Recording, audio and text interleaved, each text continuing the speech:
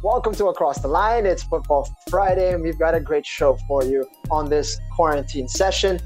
Football is coming back to some areas of the world, and a little bit about that. And we've got Patricia Tumanon on the show as well. She is a national team player for the women's team of the Philippines. She's also a Kaya player and a Kaya Academy coach alongside Chris Greatwich. You know a little bit about her. Chris, what do you think of the conversation today?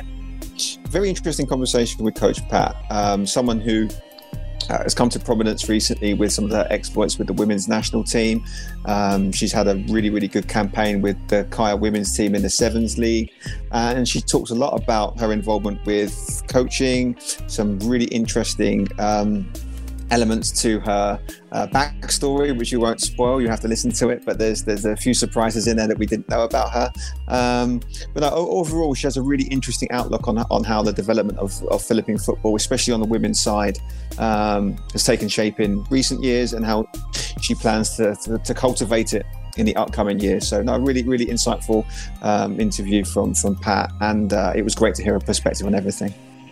Yeah, definitely. That section about her upbringing, that's gold. It's really something that was a bit of a surprise for me as well. If you enjoy this episode, and I hope you do, please do subscribe to the show over on YouTube, Spotify, and on Apple Podcasts. Rate and review the show to help us get the word out to more of the individuals who might enjoy this content. All right, and find us on social media, on Facebook, Instagram, and on Twitter. Just look for Across the Line. Without further ado, we've got Patricia Tumanon here on the show.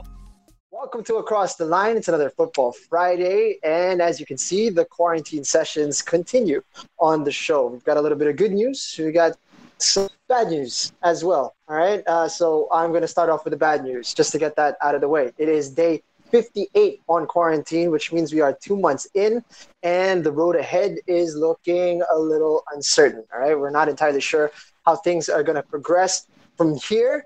There are rumors that maybe there will be another month of this same scenario ongoing. Fingers crossed that is not the case, and that there is some sort of plan that is going to be laid out in the near future, and that we will be familiar with what to do in the days to come. The good news, there are countries that are starting to open themselves up back to the world of football. La Liga is opening up. The Bundesliga is opening up. The K-League has started already in Korea. So there is light at the end of the tunnel for the world of football. Added good news, today on the show, we've got Patricia Tumanon on the show. She is national team player, Kaya FC player, and academy coach. Well-versed in the world of football abroad and here in the Philippines as well. So we're going to get a chance to speak with her. And of course, we've got Chris Greatwich on the show. How's it going, Chris? I'm very good, sir. How's everyone else? How are you doing, Pat? You good? I'm great. How are you? How are both of you? All right. Doing okay. We're doing okay, aren't we? I know Jing's using the time effectively to work on his yoga skills. That's what we were talking about earlier. Apparently he's extra flexible these days. So, what have you been up to, Pat, though? How are you? How are you passing the time currently in lockdown? Lots of home workouts, a bit of YouTube research, trying to learn more stuff about coaching, trying to hone in on that role at the moment, and some stuff for the academy as well. Other than that, that's it. Pretty mundane, I would say. Yeah.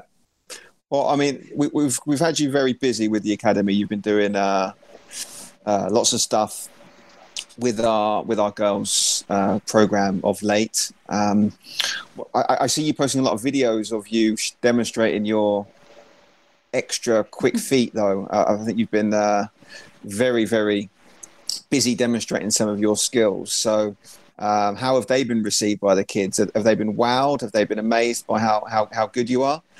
What's been the general response? I wouldn't necessarily say amazed, but they're more accepting of the challenge. I think they want to try to attain these like small little skills. So they're really receptive to it, and they get really excited when they send me their feedback, or like I've tried this certain skill, and they get really excited about it. So that's really nice to see. So that's actually been a few of the highlights throughout quarantine, is seeing how excited the kids are with their new acquired ball mastery skills that I can help them with. Yeah. Yeah, so that's cool. That's awesome. I don't do any of the ball mastery work, but I enjoy watching it. You know, the highlights of my feed while I'm scrolling up, and like, all right, Pat's going to show us some skills today, so let's check it out. And there's always good music attached to it, so it's always a treat to watch. But where did you develop these ball skills, right? Where did you hone your skills growing up?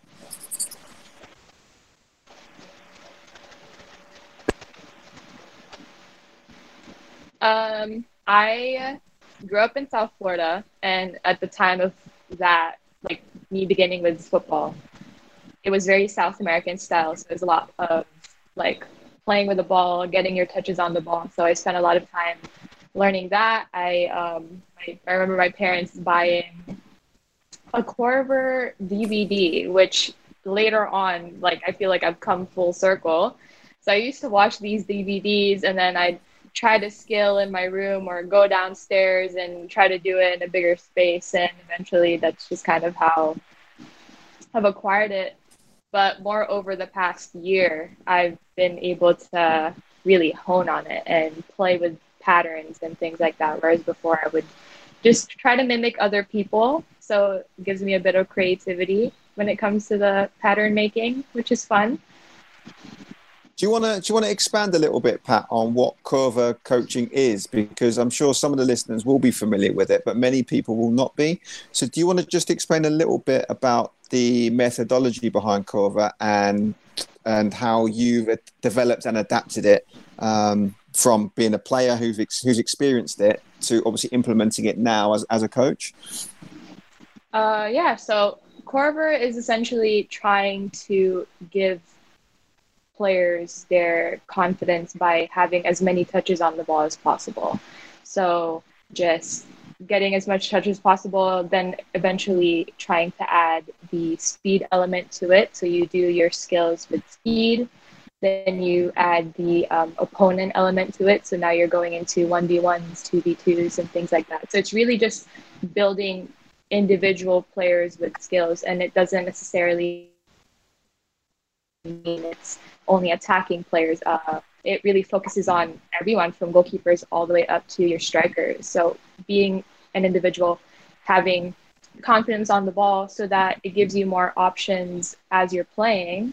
Now you have all the skills or the tools that you need in different scenarios. So just in training, right? Creating those scenarios in like the 1v1s, 2v2s, 3v3s, and up to small-sided games. Really helps them apply these skills that they acquire through the program.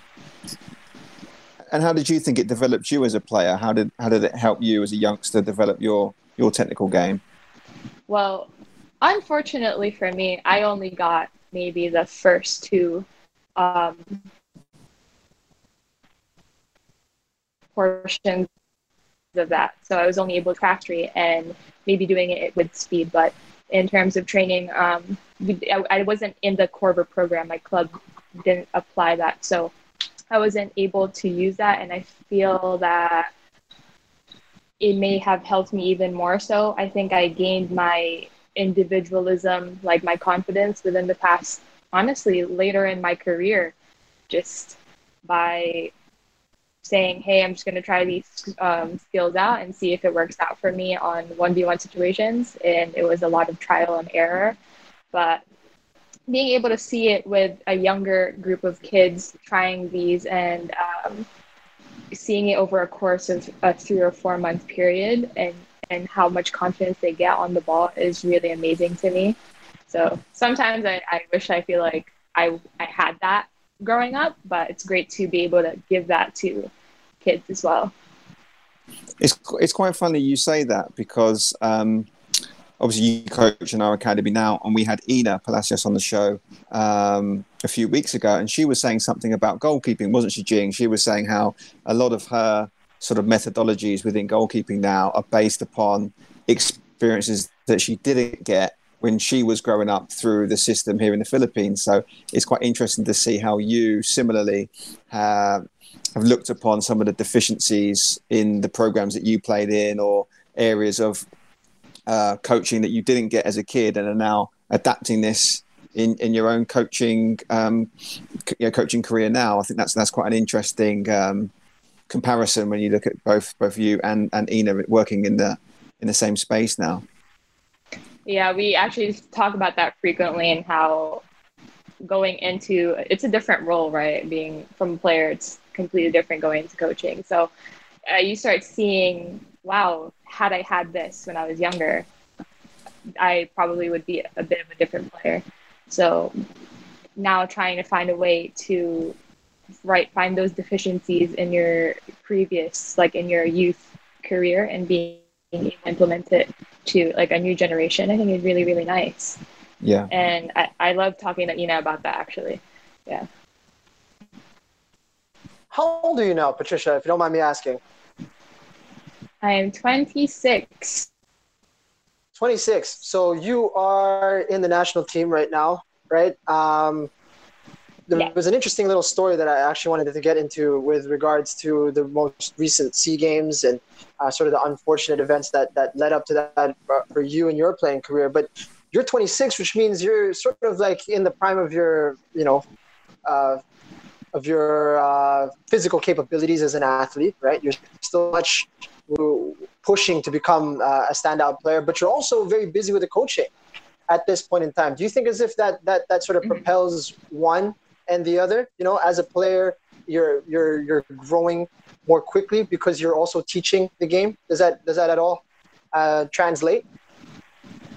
Yes, 1,000%.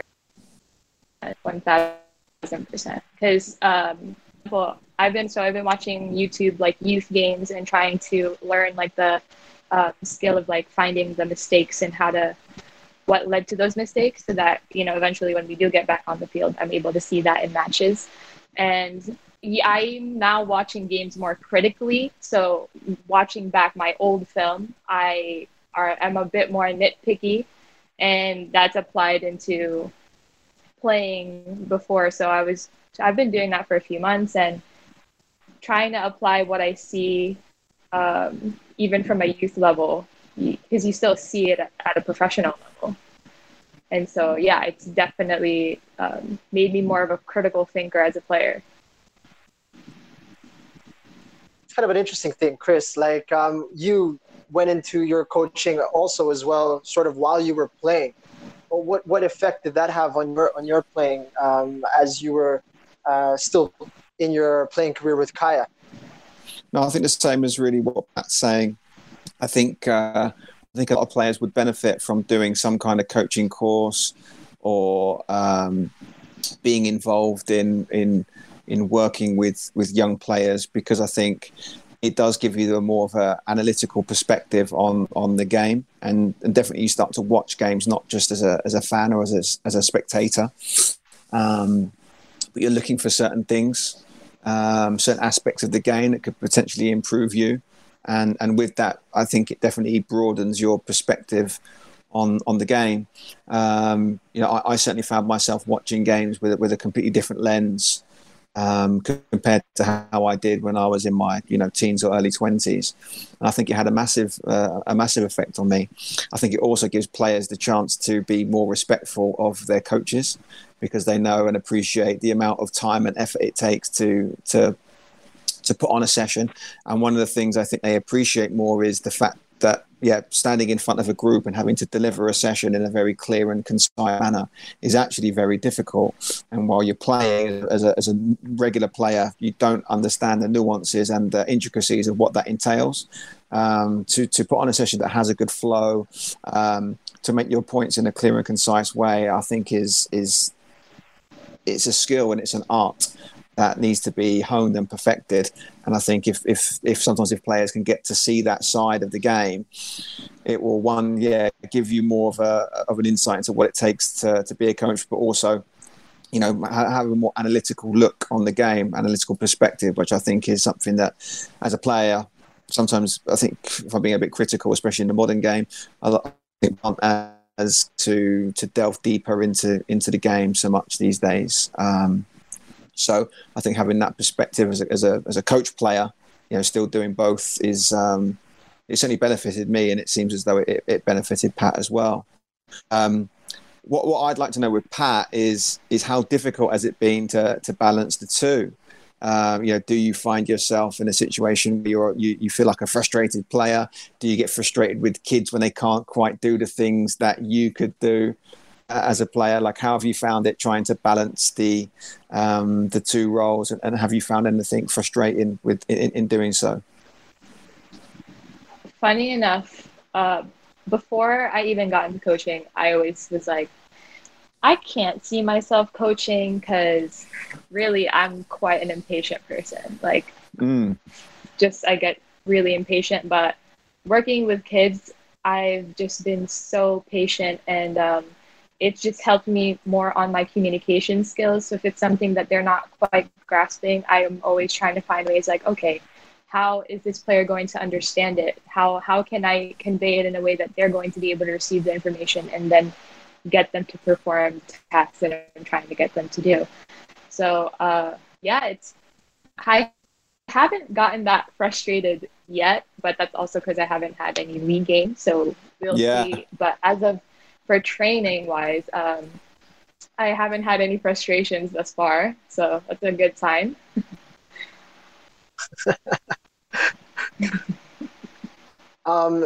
Obviously, you were looking forward to getting back on the pitch, and you have been back on the pitch for a few matches for Kaya. It's been a long road back for you from injury. And for those who are unfamiliar, before you started getting into coaching with Kaya, you were actually deep into preparation just these days, which were just recently passed here in the country. Unfortunately, in the lead up to that, you suffered your first major injury in your career, and that took you out of the running for that. And then that's sort of what led you into the path of getting into Kaya, getting into your recovery and getting back onto the pitch.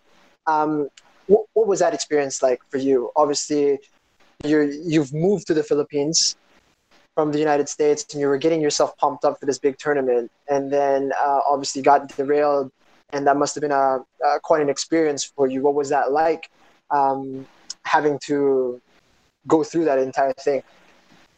Yeah, quite frustrating, especially coming off of the Olympic qualifier that we had earlier last year. After that tournament, I'd gone home and really prepped myself, like probably the best preparation I'd ever done. And I was ready to come here for AFF. And yeah, so that's when the injury happened early into that training camp. And it was really like mental toughness. Like I never experienced anything like that. The longest I'd ever been out was like 3 weeks for an ankle sprain, like never anything serious. So it was hard trying to stay positive. Definitely watching the girls play for AFF. And at that point, I was still had some positive outlook in terms of being able to get back on the field quick enough for SEA Games. There was hope at the end of there was light at the end of the tunnel at that point. And my recovery was going fairly well. But even so, watching the girls play online was just like, man, it was torture. It was really torture. I mean, I was really happy for them. They had a great outcome in that tournament. And then when they came back, I was able to start running and participating in training, and I was a part of that closed camp as well. But I wasn't in the right shape for SEA Games. SEA Games is such a massive tournament, and you really need to be 100% for that. So my coaching staff didn't feel like I was ready for that, and I didn't, because at risk off just coming out of an injury. Yeah, it was just a lot of mental toughness that I had to build over time, and trying to stay positive and surrounding myself with really great people that were even not being able to achieve my goal, which was to be ready for SEA Games, it was still a good experience in a sense that, yeah, I found Kaya, the team, as well as the academy, which I was gonna coach her academy even before I got injured. Chris would know. Eunice, our PT, actually mentioned me prior, but I didn't want to coach in a boot, so I didn't end up doing that and waited till I was fully recovered. But yeah, it was very frustrating. I went to one of their matches in Binyan, and man, right in the chest. But it was okay, and I'm really proud of my teammates, and they were really supportive. Sorry, got a phone call. Yeah, just very frustrating. How long were you out? I was out for 2 months or 2.5 months, I believe. I was in a boot for over a month. And how did you sustain That's the it, longest. Pat? Good. How did you sustain that injury, Pat? So we had a friendly match set up in our training camp, and I was waiting to receive a ball. The person came from behind and chopped my ankle, and I fell forward, and ankle just snapped.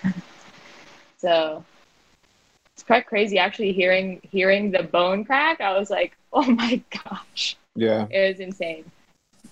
Yeah. And this was what, a training game amongst yourselves, or was it in a friendly game against a college team, or who was the opponent? It was a friendly against a club team, against boys. They're U15, I believe. I think it was Malaya, if I'm not mistaken. Yeah. It was great. I was playing a great first half, second half, boom, done. But it was definitely a learning lesson for me.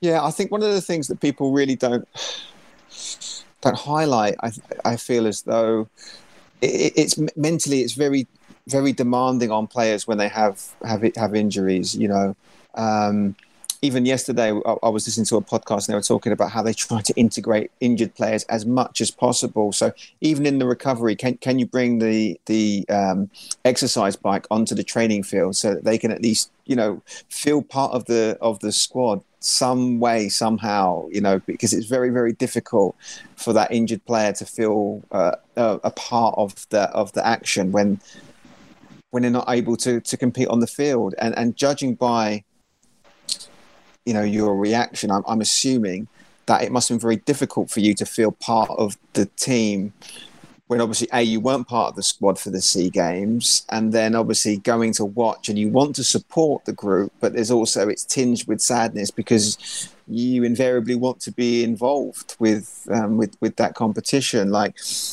how did you cope with that? I mean, or did you cope with that? I mean, you said that you surrounded yourselves with people who were positive, but was it, you know, I'd imagine it'd be very, very difficult for you to watch those games, and it must have been very conflicting for you. Yeah, mentally, yeah, very conflicting, because it's like you don't want to have this negative feeling, but like you said, I mean, it did feel a bit like I was left out, and it wasn't, obviously there were no intentions of making me feel that way, but it is what it is, right? You can't participate in some of the exercises, and as much as possible they tried to integrate me with warm-ups, or try to get me to participate in certain exercises that I was capable of doing. But you know, once it started to get beyond that, yeah, so sitting in training and doing your exercises to the side while everyone else is, you know, playing, it was really quite frustrating. But it really, you have to put it in perspective, like it's not about you at the moment. It's really about them. It's much bigger than yourself. And that's how I tried to perceive it as much as I could, because it's so easy to be like, oh, me. I'm injured. I want to be a part of this, but they're preparing for something much bigger that means much more. So, right. Yeah. 1 second. Oh, never mind. I thought I was getting a phone call, but So sorry. there's scheduled to be a big tournament this year, right? There's supposed to be a AFF championship that was supposed to be held in the Philippines. Now, obviously, we don't know what is the situation with that at the moment, but is that something that you're looking at? Is that something that's driving you on to make sure that, hey, we might be on quarantine, but I got to keep myself in shape? 1000%. I'm trying to stay in shape for that, whenever that may be, and for Kaya, the Sevens League, whenever we do return back on the pitch. But yeah, just trying to stay in shape and eating healthy, because it's so easy to fall into the snacking habits that you have during quarantine. But yeah, it's a way for me to keep motivated.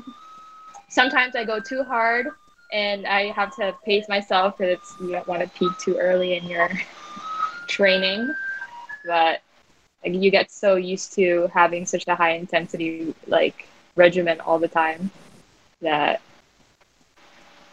it gets quite boring when you do your normal moderate exercise.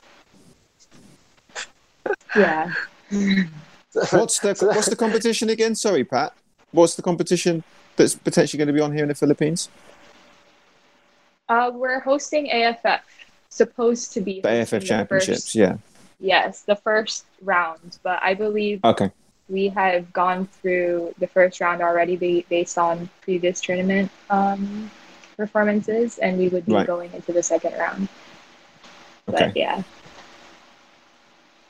Would have been a great game, tournament rather, to sort of showcase the women's game once again, which has been growing quite a bit over the last couple years in particular, driven a lot by the performances of the team in the Asian competition, the Asian Cup, and obviously in the Olympic qualifiers. There's a lot of excitement that's being placed upon the women's game. A lot of people are thinking as well that if we are going to make it into a World Cup or to a major competition and really perform well, it's going to be the women that are going to do this rather than the men's team. What are your thoughts on that? Do you think that is the case, and how do you feel about the profile of the women's game here in the country at the moment?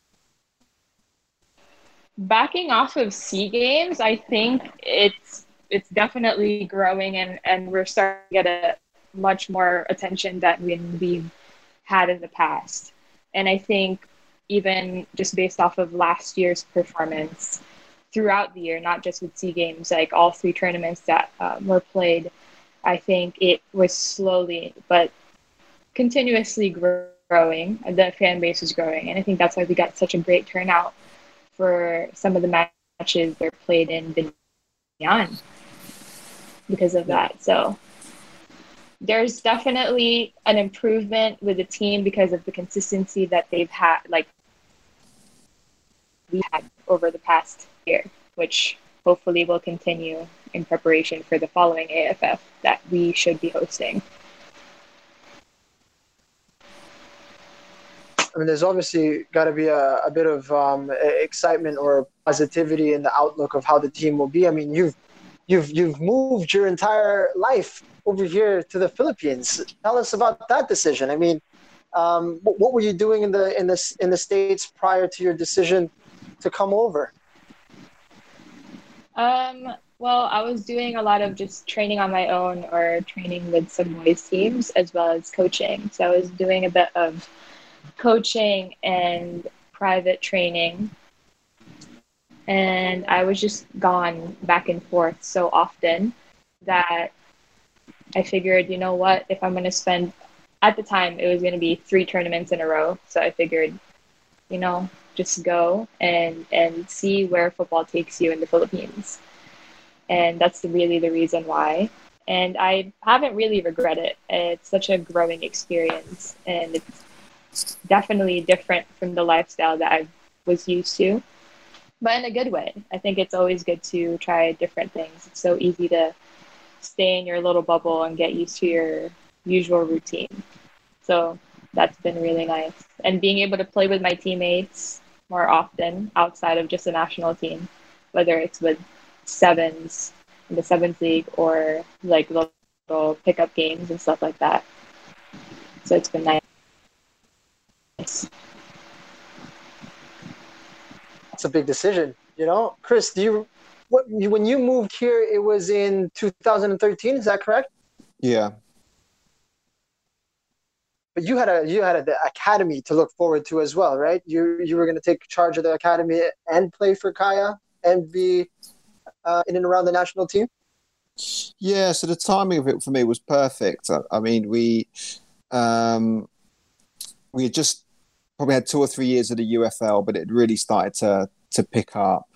I'd sort of been involved with the national team, but was a little bit in and out under Weiss at this point. I was in the squad for Suzuki Cup 2012, but didn't play. So I didn't even get onto the pitch. So, I thought if I wanted to further that, I'd have to make the move. And then the opportunity came to come here. And, one of the reasons why I came in, because I thought the opportunity was really good to start something afresh. I mean, the academy here was relatively small. We only had, probably 30, 40 kids at the time when I first came. And, I thought it'd be nice to do something that I could generally build and scale out. And I felt as though the opportunity was too good to be passed up on. So, yeah, we made that decision.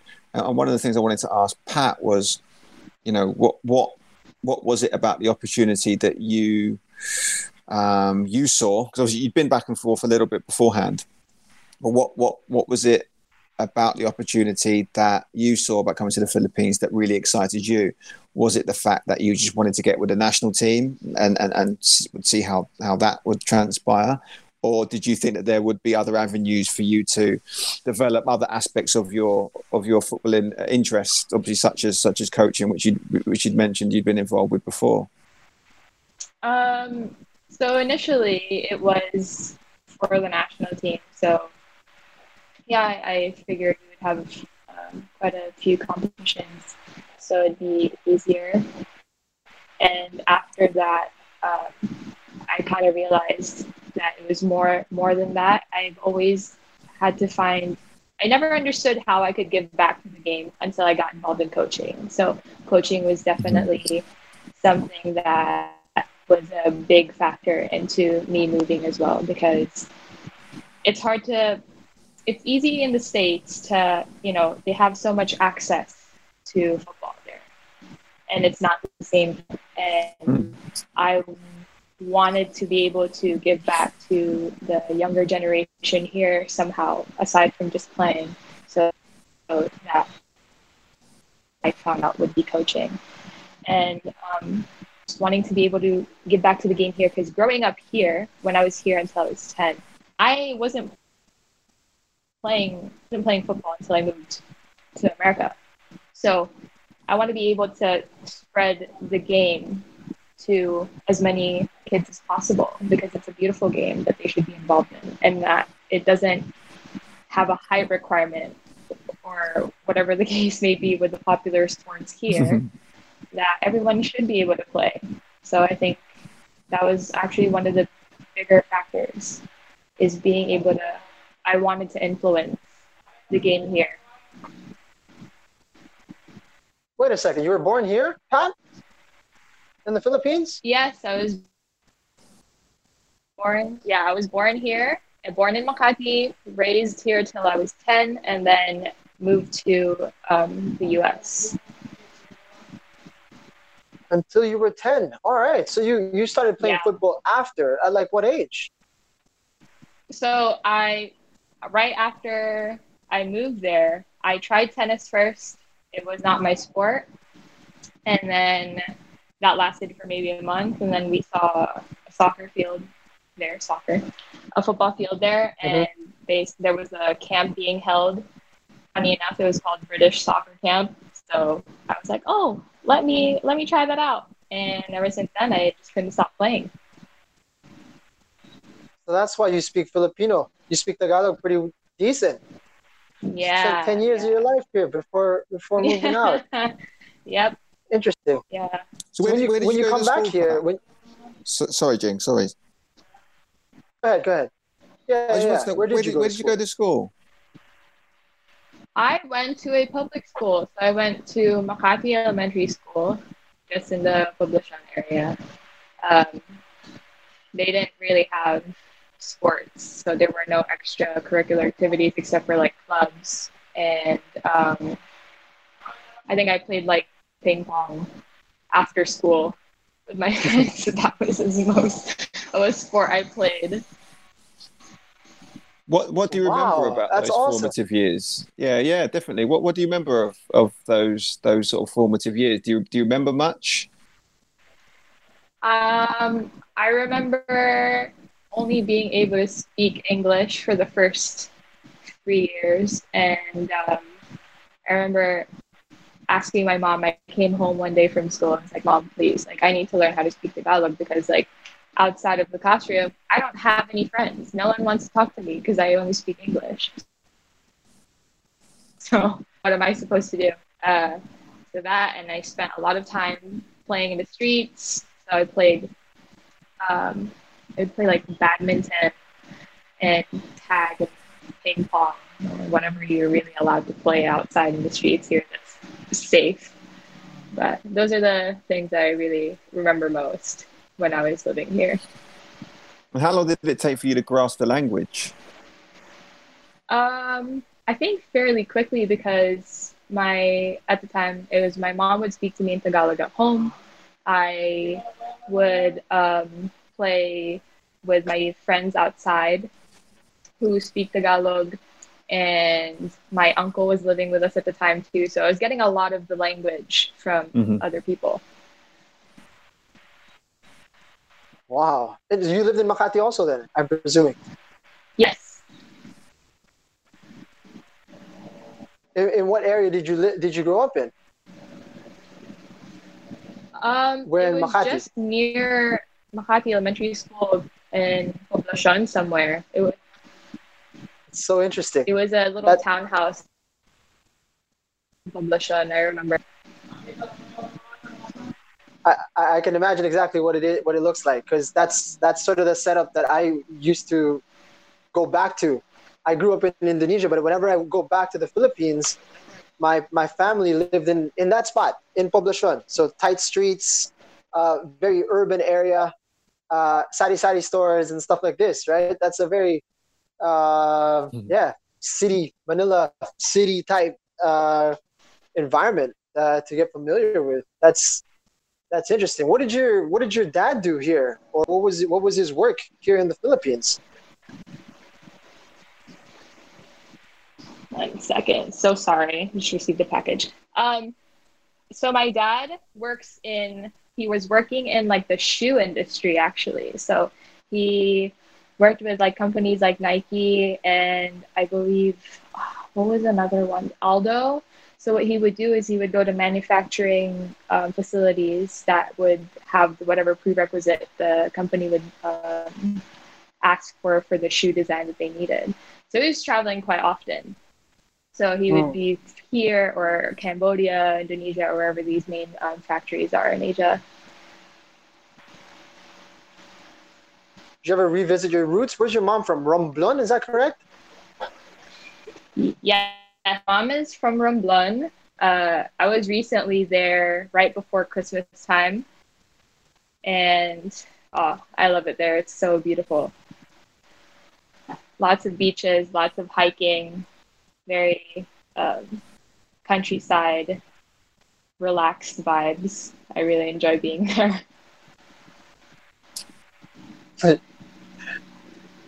Chris, where are you from? Where's your mom from? Oh, don't ask this question. It's so long-winded. I'll give you the yeah. So my mum's born in Davao, but she was raised here in Manila. But most of the family lives in Bohol. So yeah, so basically, yeah, nomadic. Everyone claims to be from everywhere in the family. So whenever I get that question, I can just claim anywhere pretty much. But no, it's interesting that you say that because like both of you have alluded to, like I can picture that. I mean, the first time I came here with my mum, I was a bit older, and she would talk about where she used to live, and then eventually she took me down there, and yeah, I can sort of imagine that. You said the picture of you as a young, how would you describe it? Yeah, it's a young girl, I guess, on the street playing funny street games. This kind of thing, like it's the image that I have in my mind, like with how my mother grew up here in the Philippines. So yeah, I guess it sort of conjures up and evokes these certain imagery that I think I have when I think about like my relatives and how they grew up here in Manila. Like what do you recall the transition when you went back to the US? So if you were 10 or 11 years old when you went to the US, do you recall that transition, and how difficult was it in terms of the integration from here to when you moved to the US? I surprisingly didn't have a difficult time. Definitely being able to speak English helped fluently. And because the area that I live in, South Florida, is so culturally diverse that I didn't look any different from people, although there weren't many Asians, but being like racially ambiguous wasn't anything new to them. So a strong sort of Spanish community there, right? Yeah, Spanish, Caribbean. Yeah. So it was nice. It was nice that I didn't have a problem being able to make friends. I think I made friends fairly quickly, to be honest. Okay. Well, obviously, you then fell in love with the game of football. I'm quite intrigued how you progressed through the system, because I know you went on to play at the Division 1 college soccer level, which is an absolutely incredible level of football to be playing at. And for those who don't realise, it's arguably although it's not a professional level, it's one of the top leagues in the world when you actually you compare it apples to apples. How did you go from being this 10-year-old who'd never really played football before to managing to get a college scholarship 8 years down the line? Like, what did that development and what did that transition look like? And how did you get from that point to being able to play at the Division 1 level? So I moved fairly quickly. So I started with recreational. So that's like not competitive, your Sunday games, things like that. But it was with a boys team. So it was co-ed, but I was the only girl. And I was training quite a lot because I just wanted to get better. I wanted to catch up with everyone. Mm-hmm. I'm a pretty competitive person. So that probably helped me a lot growing up. And within 6 months of playing recreational league, I was approached, I think, or my parents were approached by a club coach. So a travel club coach came up to them and said, like, if she'd like to train with the club team, she can. So I transferred over with them. They were training, I think, 3 to 4 times a week, but then in between those days, I would actually go to the field, and the boys coach for, I think, the U15 asked if I wanted to join their training, which I was not at any level close to being good enough to train with them, but I would appreciate the offer, and I didn't really want to do it. Like, I would train with them. So training often helped me catch up a bit, because I started fairly late in comparison to most players, and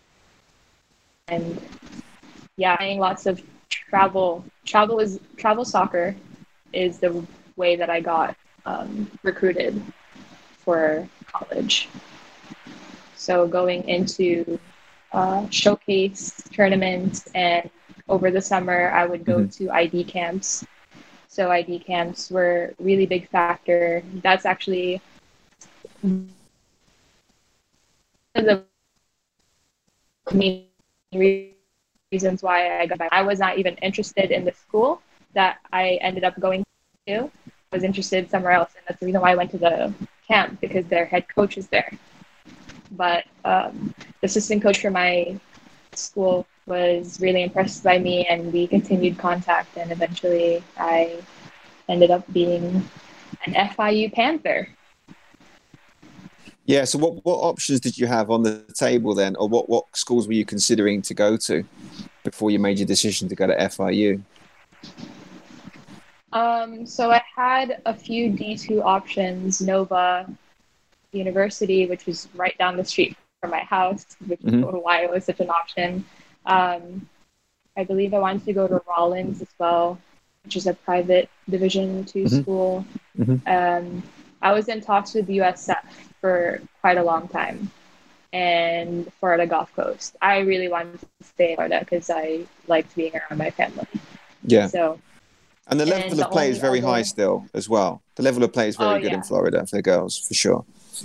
Really competitive. And I think Louisiana, some school in Louisiana, but I don't think I'd fit in Louisiana very well.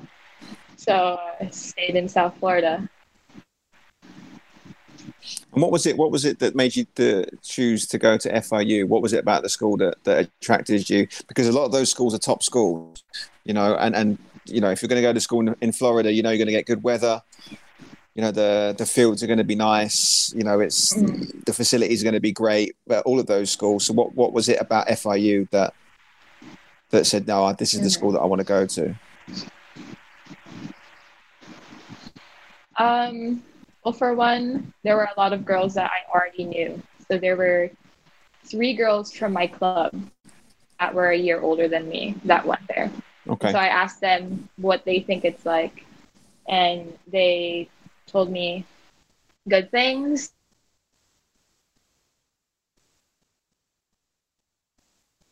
In high school, went on a visit for a weekend, and I stayed at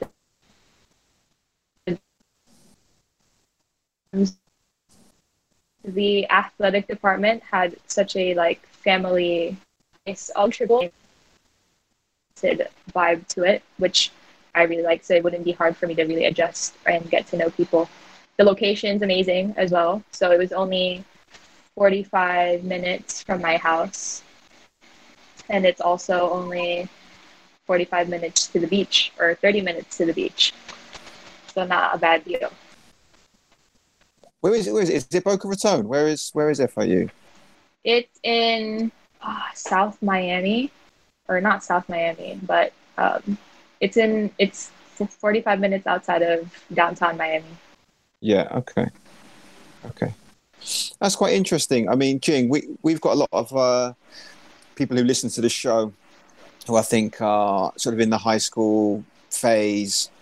Are looking at what they're going to do for the next step, and they listen to a lot of these podcasts because they're trying to figure out how to navigate their own footballing pathway. And I think what's quite interesting is with some of the kids that are in my academy, or some of the kids that we've spoken to, people like William Valtos, for example, who went to Wake Forest, who we had on the show, had a similar sort of path, albeit from the Philippines, because he did a lot of ID camps as well. Yeah. And he made that decision that if I'm here, no one's really going to be seeing me. I need to go and really force the issue. I need to go to these ID camps and showcase my ability in those types of settings. Because a lot of these coaches are getting tons of emails, tons of videos from kids all across the world. And I imagine the Florida schools are inundated with these types of emails. Some of the schools that you mentioned there, Pat, I spoke to some of those schools myself. And what was the criteria for me wanting to go to those schools? Well, I would love to live in Miami.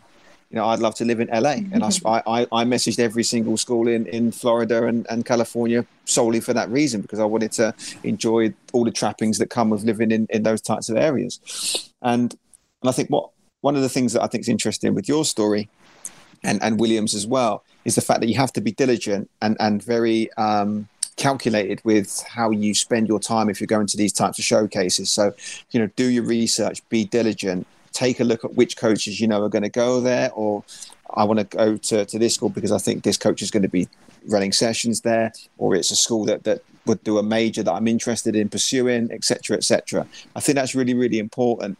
And, so for anyone that's listening in local episodes, I think it's important that if you do aspire to go, it might be a college in the US, it might be somewhere in the UK, it might even be a college here, but make sure you do your due diligence, because if you don't want to waste the best years of your footballing career, you need to make sure you do your research and play for a coach and play for a team that you're going to enjoy playing for those 4 years. Because if you don't do that and you go into that process blind and make a bad decision, you're really going to pay the price for it. So, it was quite interesting to see how you went about that recruitment process, and how ultimately you went to a school, hopefully, that you enjoyed. I mean, how was your 4-year career at FIU?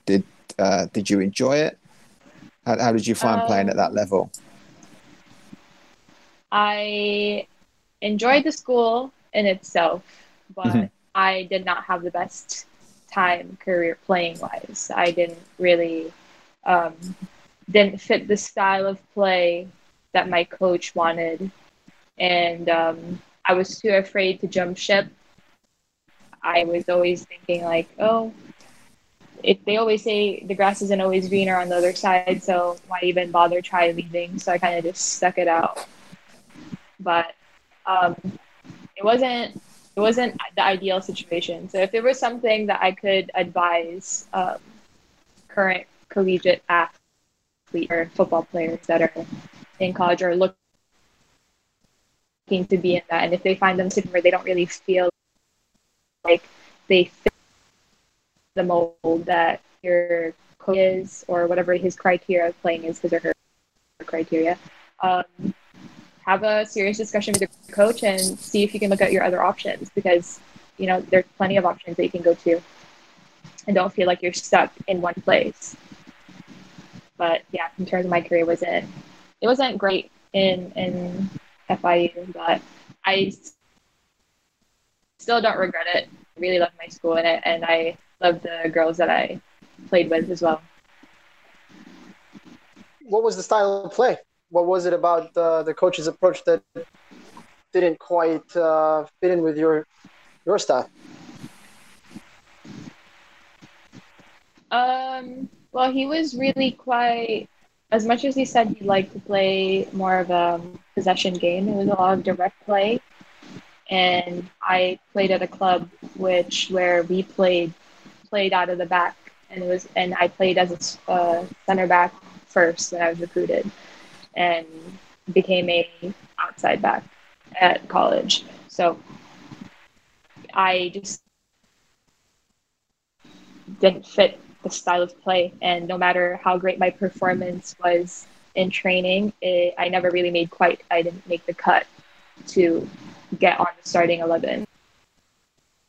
And I would come in as a two. And so it took a confidence as a player. So, and it was nothing against me there, obviously. It was just I just didn't fit what he wanted. And at what point did you get on the radar of the women's team of the Philippines? And how did that come about? Apparently, they reached out to my mother first, and I was a freshman in college, but it was in her spam messages, didn't see it, and then they reached out to me at the end of I was like, man, are you kidding me? So they reached out to me personally when I was at the end of my junior season of college, and I spoke to my parents about it. I was kind of iffy on the situation because, to be honest, they reached out to me on Twitter, and I was like, how reliable is this really? Like, are we really going to fall for this? Spoke to my parents about it. They're like, yeah, 1000% go. had my first tryout with the national team in California over Thanksgiving break. And a few months later, I was asked to go to the Philippines for a second round of tryouts in Manila. And that's where it all began. What year was that? 2015. And what do you recall of your first experience here in the Philippines?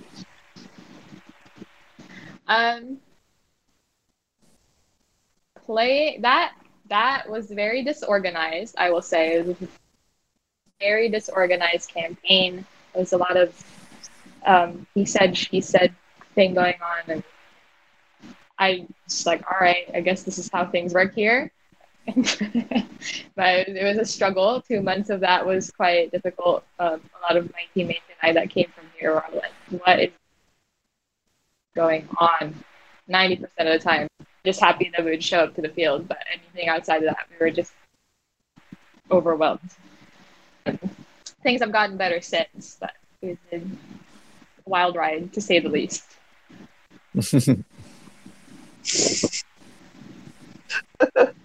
2015. So 4 years now with the team, and you're saying it's changed quite a bit. How long has it been that the team has stuck together now? It's been like 2 years, year and a half, that this current batch, and there's been a bit of continuity. Actually, since the first tournament I played, which was 2016, a good chunk of the overseas players from that time, not all of us stuck. So some of us from that batch stuck. And then here and there over the years, we would pick up a few more players that were, ride or die, and they're willing to take on the challenge. And yeah, so it's been continuously getting better since then. It's quite interesting. I mean, you guys are sort of this first batch of individuals now.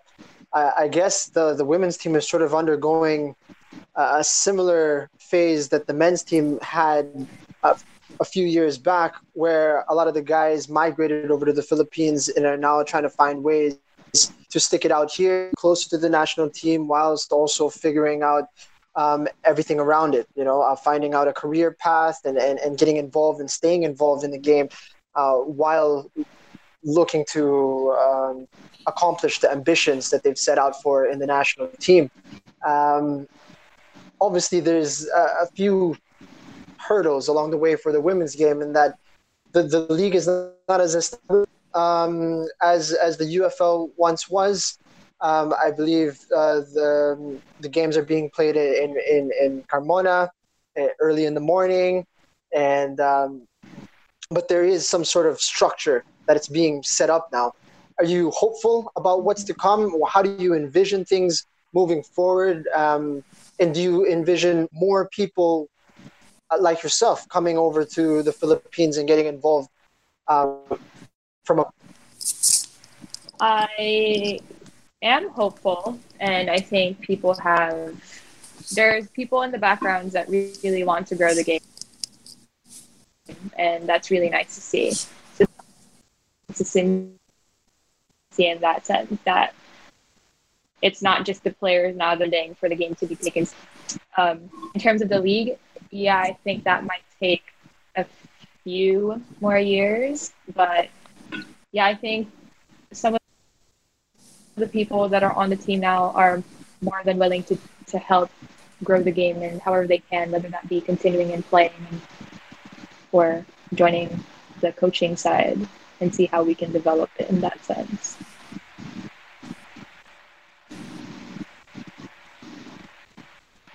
When you were starting out, Chris, when you guys moved over here, and then that initial batch of Filipino foreigners came by, I know you hate that, but a lot of the guys were starting to migrate over to the Philippines. Do you guys collectively speak with one another about how you guys wish things would transpire, or how you guys think about growing the profile of the game? You know what, mate? It's really interesting. It's really interesting that you say that, because I think in in Ina and Pat in particular, who are obviously guys that are involved with the academy, I see a lot of similar traits with that wave of players that we had that came over in and around the same sort of time. If you look at the likes of myself, my brother Phil, James, I put Chiefy in that, although he didn't leave, but he's in our batch. We all set up football schools. We all worked in coaching. And then we're the ones who have our own coaching schools, and then there's ones who carried on and worked. People like Nate Burke, he came in and worked. So there was loads of these people that had made the decision to come over here, and obviously, one, it facilitates the need to earn money. We understand that it needs to be done so you can earn an income, but also it's a developmental tool to exactly what Pat and exactly what Ina said earlier, to an opportunity to give back and to develop the aspects that we perhaps didn't get when we were kids, and use some of the knowledge that we've acquired to put that back into the system here, and hopefully to grow the game from the bottom up, because we know that there's very little going on from other avenues. We need to take responsibility for ourselves to develop the young footballers of today, certainly in the metro area.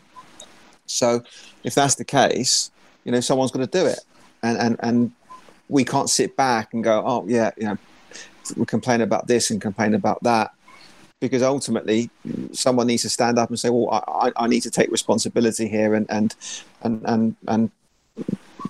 push the level forward, and I think that's what a lot of us are doing now.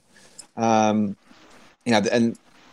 what's off the back of that, what spawned off the back of that, is obviously people have taken notice, and they've helped set up leagues and helped to facilitate that. So by no means is this just an effort just from people who've come over here and migrated here and then started to push the envelope a little bit. We're doing it from maybe the player development side, where a lot of us have a lot of influence. But off the back of that, there's other people who've said, no, come on, let's really try to be in their slipstream and try to help to produce more players that are homegrown. And it's going to be a slow process, and we obviously need the help of the federation moving forward. And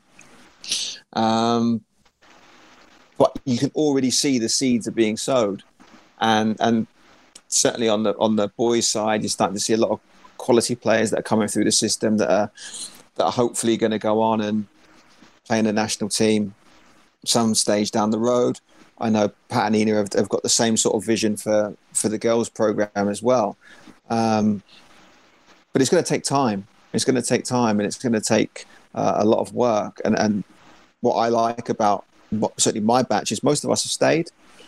Most of us are still here.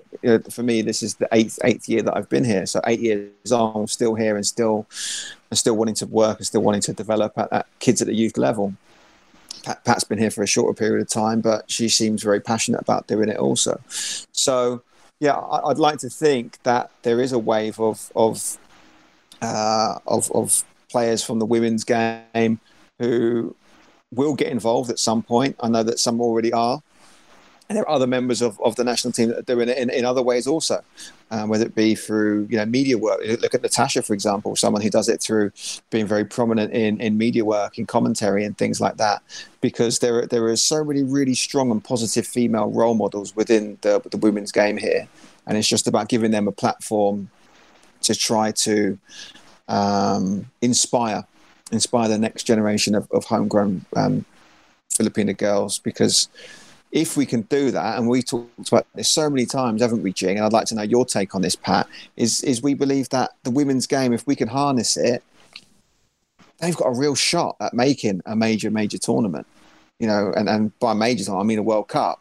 With the men's side, it's more difficult. It's a bit more of a pipe dream. But, when you saw Thailand at the World Cup, right? And they're a target that's not a million miles away from where we're at right now.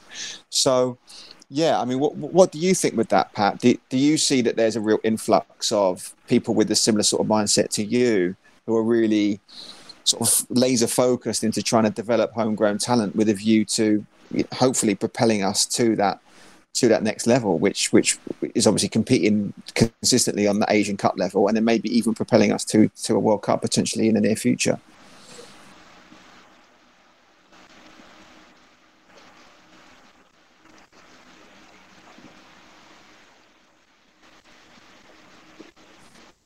Pat, she doesn't want to answer my question, Jing, I don't think. It's not a good time to lose Pat. Come across some people have the same mindset. There she is. All right. Sorry, Pat, go again. Go ahead. Go ahead. Sorry. Yeah, I've definitely met some people that have a similar mindset, and it's been really nice. And I'd like to meet more people and network more in the football community here, and try to get together with these people and have a sense of community in terms of growing the game. So I'm fairly new in terms of coaching.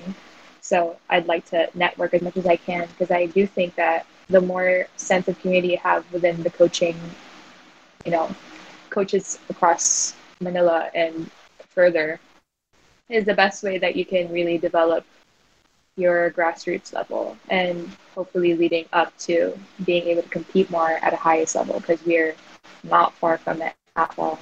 We had a decent chance at it a few years ago. Mm-hmm. So, if we had the type, we had the time invested in the women's program, or it's definitely an attainable goal. It's only been, a year and change maybe that you've been migrated over here? Has it been already? I think it's been a year. Yeah? Reaching a year now. And what's the outlook look like for you? I mean, is this something that you're going to do? Are we expecting you to be here on a more permanent basis, Pat?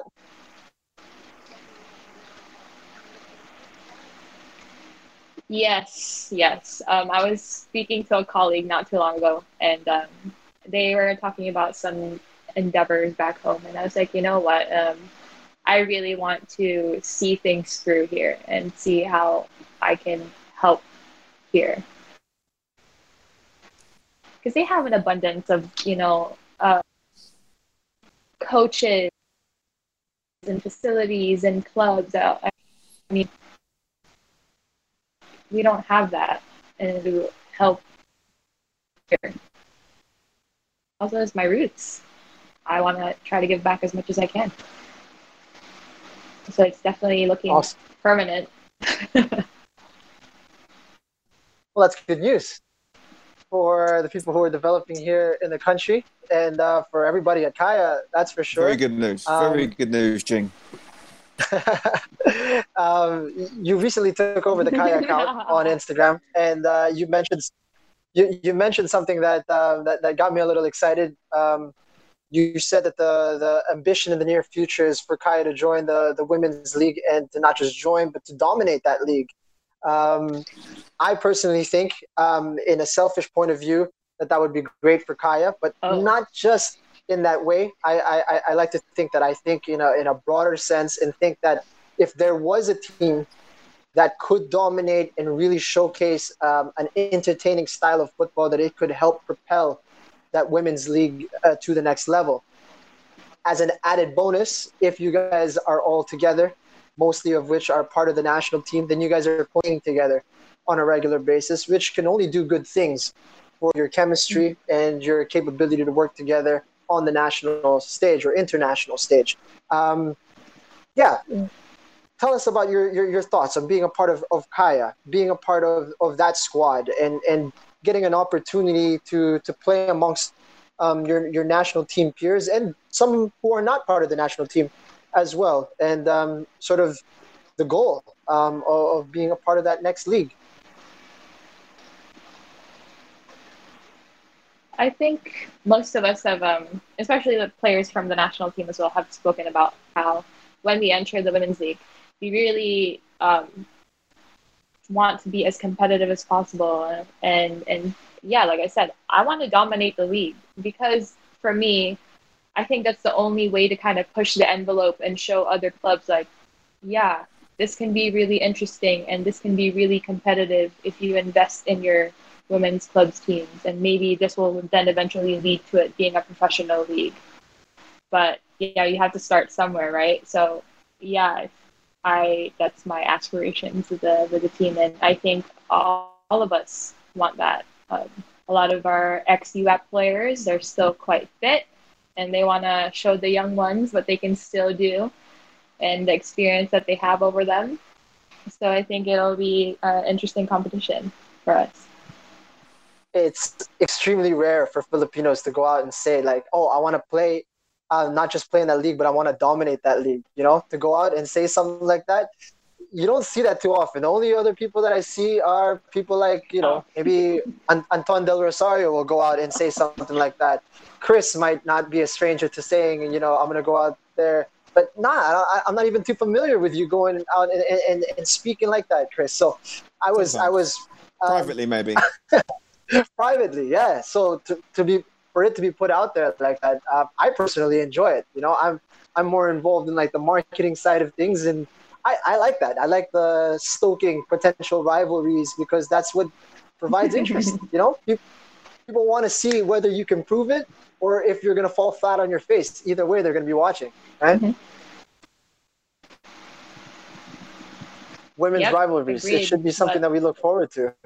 She's very provocative, isn't she, Pat? I think she's. I think she's. I think she's just she likes to cause a little bit of chaos. So, I think it'll be interesting to see how that women's league develops, and I think Kai will be a great addition to that league, and I'd really interested to see how that would pan out with them involved, because there are some really good teams in that league, some really good women's teams. So it'd be nice to get some really competitive women's games, and like Pat said, to bring it to the next level.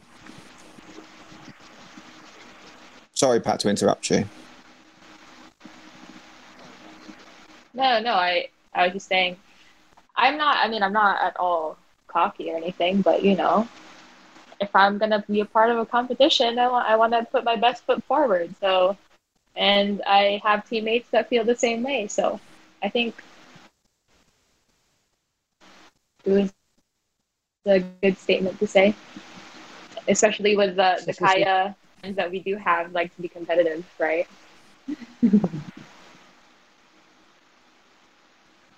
Definitely. It's awesome to be able to get to know you a little bit better. We've had a few meetings casually, but now I get a chance to delve into your background and your aspirations here in the Philippines. I recently ran into a picture that was posted by a National Geographic photographer from the Philippines. Her name is Hannah Reyes. It was posted on like a Washington posting about life on quarantine, and I was shocked by the picture because it was like an urban setting, super urban setting, but the kids were playing football. I'd never seen this before. They were playing on the street, and this is something that Chris and I talk about, that we don't really see street football here in the country, And I was shocked that you were born in Makati and that you grew up on the streets of Poblacion, so to speak. And hopefully, with your involvement in the game and growing the sport and interest of the individuals, particularly girls, then maybe it'll be something that we see more often on our Instagram feeds, huh? Like young boys and girls playing football on the streets. That would be something that would really showcase how much times have changed in terms of the sport and how things are in the country. Because, man, when I was growing up, there was no chance. No chance you'd see anybody playing on the street here in the Philippines. So hopefully you'll be a part of that change. Thanks for coming on the show. We really appreciate it. Anything else you'd like to ask or say, Chris? No, I just want to say huge thanks to Pat. She's been a real breath of fresh air with our academy, and I know that I said there are a lot of really good, positive role models, female role models in the game. But actually, there's only a handful probably in the coaching spectrum. I mentioned them before. Candice over at Football Fanatics, she does a great job. Bellai's been involved with the YFL for a long time. You've got Amanda with the Sparta facility. So there's pockets of these really influential females who are doing an incredible job, and I think Pat is definitely of the same ilk, of the same caliber. She's a really, really innovative coach, and I know we sort of touched upon it at the beginning, but the stuff that she does with the Corva methodology is absolutely incredible. And I don't see many people running sessions of that standard with that level of enthusiasm and with that level of detail. So, if anyone looks that up and looks up that methodology, she is a really, really excellent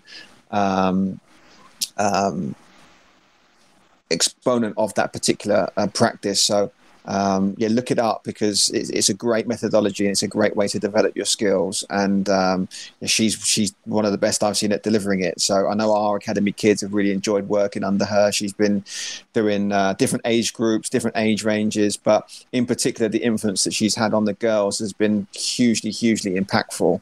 And so I hope that she can continue to do that with our girls. I hope that the other players who are involved with our academy and also in other academies and intend to come here to work with kids, I hope they continue to give back in the same way as the likes of Patricia and Nina, because we need those individuals. We need those people who can sprinkle their gold dust on these kids and really watch the next generation of kids blossom, because that's what it's all about. We're all here to try to positively impact the next up and coming coach Pat and the next coach Ina. So I hope that she continues to do so, because she's doing a wonderful job. So thanks for coming on the show. Thanks for all the great work that you've been doing, and hopefully this team we can on the training field soon. So thank you so much.